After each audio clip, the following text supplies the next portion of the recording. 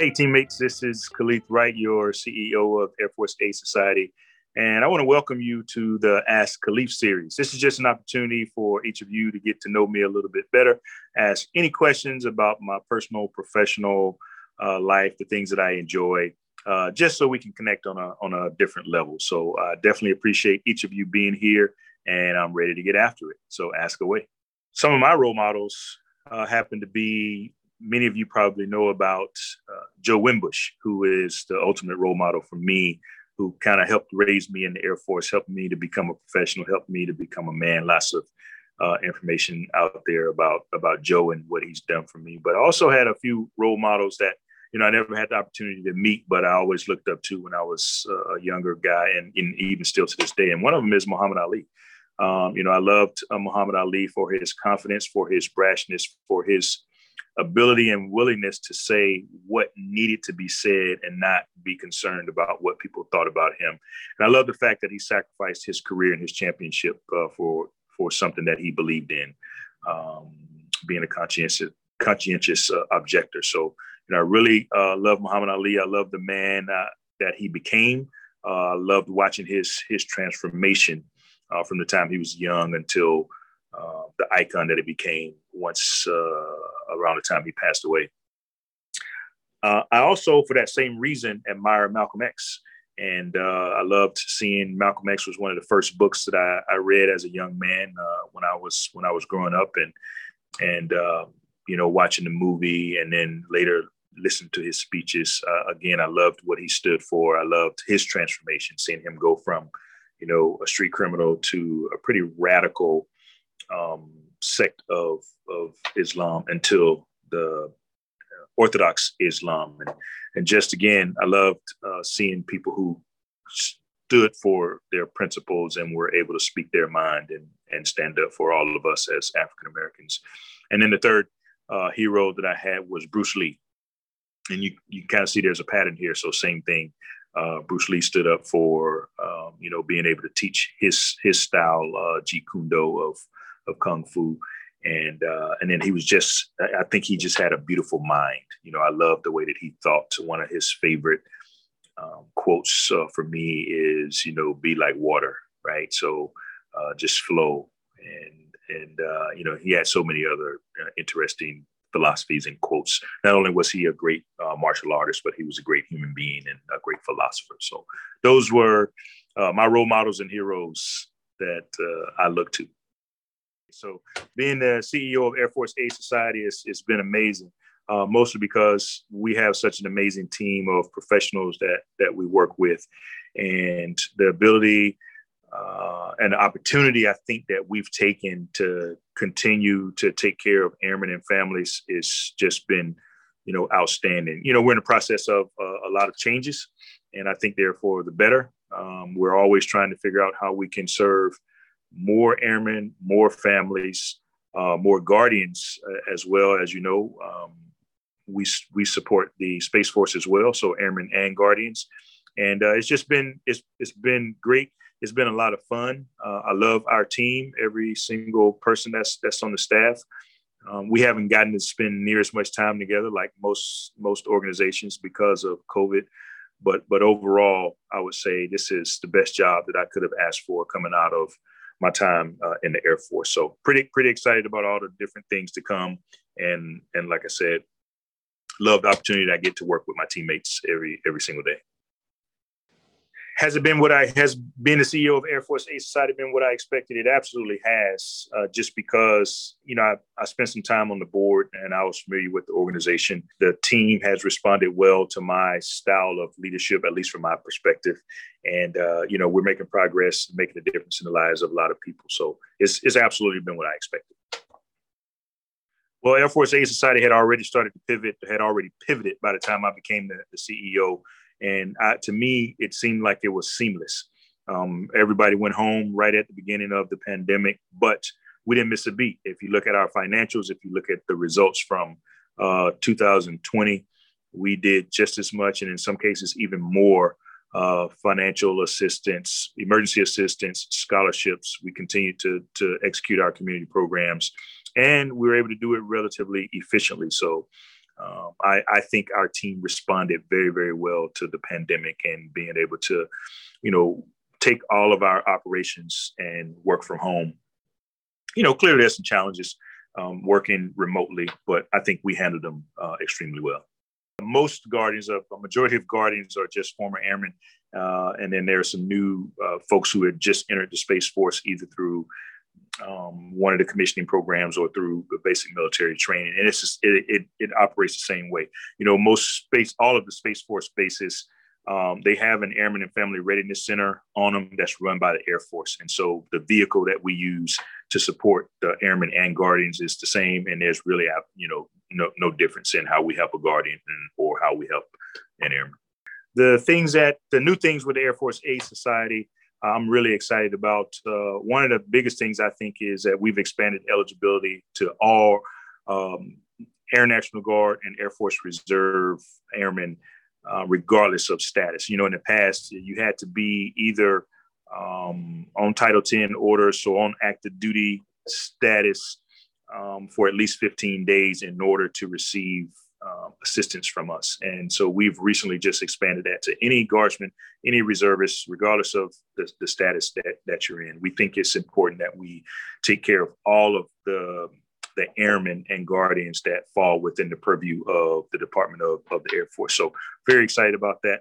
One of the things that we've also taken on, one of the new programs is pet transportation assistance. And so many people might not know, but spaces for pets are very, very limited when you're traveling from overseas, when you're either going or coming. I think it's limited to 20 spaces in the cabin, and that's for smaller pets, and then 10 spaces below the cabin in the cargo hold area, and that's for your larger pets. And so many of our airmen and guardians have incurred costs ranging from $500 to $5,000 in order to fly their pets either back home or to get them overseas. And so what we've done is we've developed a grant that will provide assistance, initially a $1,000 grant. And if they need more, then we'll take each case individually and decide, how we might want to handle that. But initially, I think this is a great program, and really looking forward to helping more airmen and their family, airmen guardians and their families with respect to the pet travel assistance. We're going to phase out the car care program, not getting a lot of use out of it, but we'll find other ways to provide that community outreach. We're going to continue to support spouse employment programs, and certainly our child care programs is one of the biggest things that we do from a community outreach standpoint. Another thing that's new is we just recently got the ability to transmit money to our clients through Zelle. And so we're hoping to bring on things like PayPal, Cash App, Venmo, and other ways that people receive money these days. And so we're really in the process of reinventing ourselves and how we operate, how we do business, maybe bringing our business model into the 21st century. So I think those things are pretty exciting. And all the while, what's going to enable that is we're in the process of an entire IT infrastructure upgrade. And so we'll be moving to Microsoft Dynamics 365 that will really allow us to be more efficient, more effective, continue to help airmen, guardians, and their families.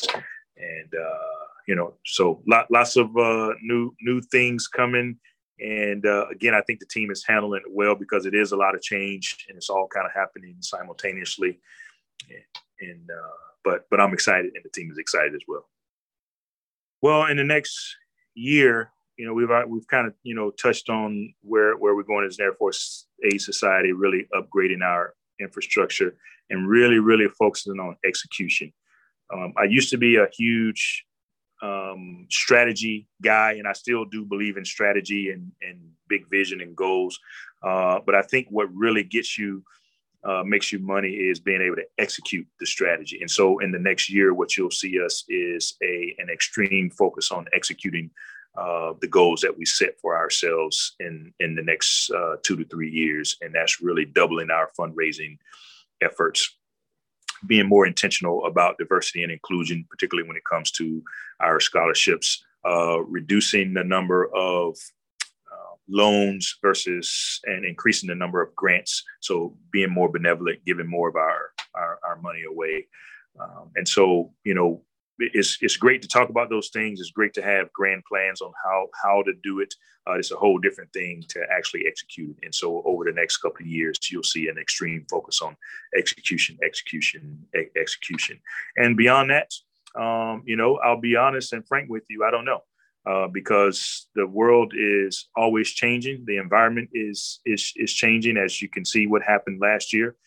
It's great to have plans in place, but I think you always have to be willing to pivot. So again, we're going to focus on these next 2 to 3 years on execution, and depending on what's happening in the world, what's happening in the nonprofit space, what's happening in the Air Force and the Space Force, will decide where we might be in the next 5 to 10 years. Yeah. So what I'm reading right now is actually I'm reading 2 books. One is I'm rereading The Advice Trap by Michael Bungay Stanier. And it's really just about, kind of the subtitle is for us as leaders to stay curious a little longer. And it's in reference to coaching and counseling and being able to ask good questions as opposed to always giving advice. Because many times we do fall into that trap of somebody comes to us with a problem and we immediately go to giving advice as opposed to asking questions, asking clarifying questions, and helping the person resolve their own issues. And so that's, I think, a really good read. And I can't remember the name of the author, but the other book that I'm reading is called A More Beautiful Question. And it's the same thing. It's about the power of questions and why we don't ask more questions. And so I'm always trying to get better when it comes to, coaching and counseling and having effective conversations. And so those are the 2 books that are occupying my time right now. Yeah, the book I would suggest that people go and pick up right now, that it is a must read, is Talking to Strangers by Malcolm Gladwell. I think it is one of the most profound works, not only by Gladwell, but of this era.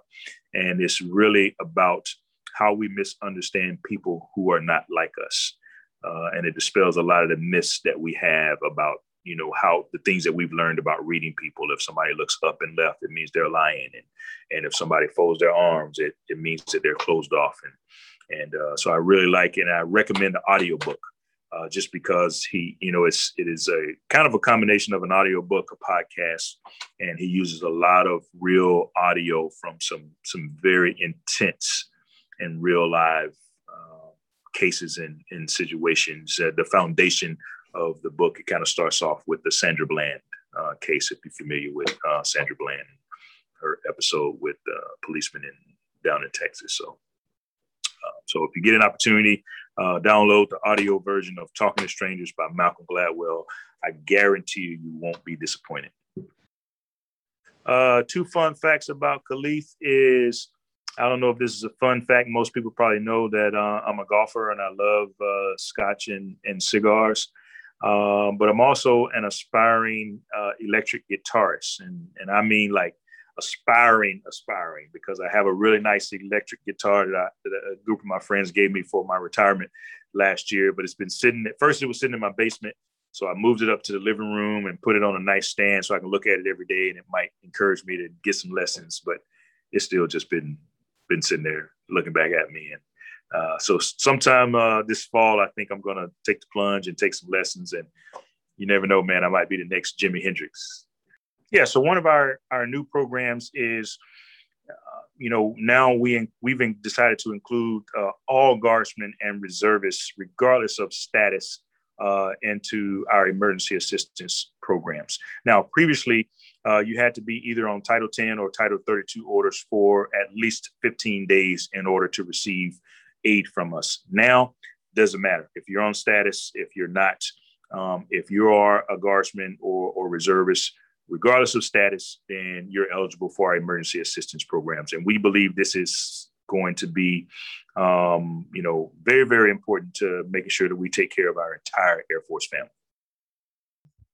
Yeah, so we're always looking for new partnerships, and because we recognize that, it takes a village to raise a child, we can't do all of this alone. So we'll be looking to establish new partnerships to help out with some of the new programs. And if anybody out there is interested in partnering with Air Force Aid Society, you can contact us at one of the links that you'll see below. Also, those links to our Facebook, Instagram, our email, our website will also be in the descriptor for this particular version of the podcast. So again, we're always looking to partner with other people and other organizations so that we can help our airmen and guardians when they need us most. All right. Well, hey, that ends the first session of Ask Kaleth. And hopefully you got to know me and Air Force Aid Society just a little bit better. We'll keep doing this. And so I look forward to your questions. If you subscribe to our podcast, you can see when the next episode will be. And really, anytime you have questions for me or about the Air Force Aid Society, feel free to reach out to us on any of our social media platforms, and I or our team will be happy to help answer any questions that you might have. So thank you for all the support, and we'll see you next time.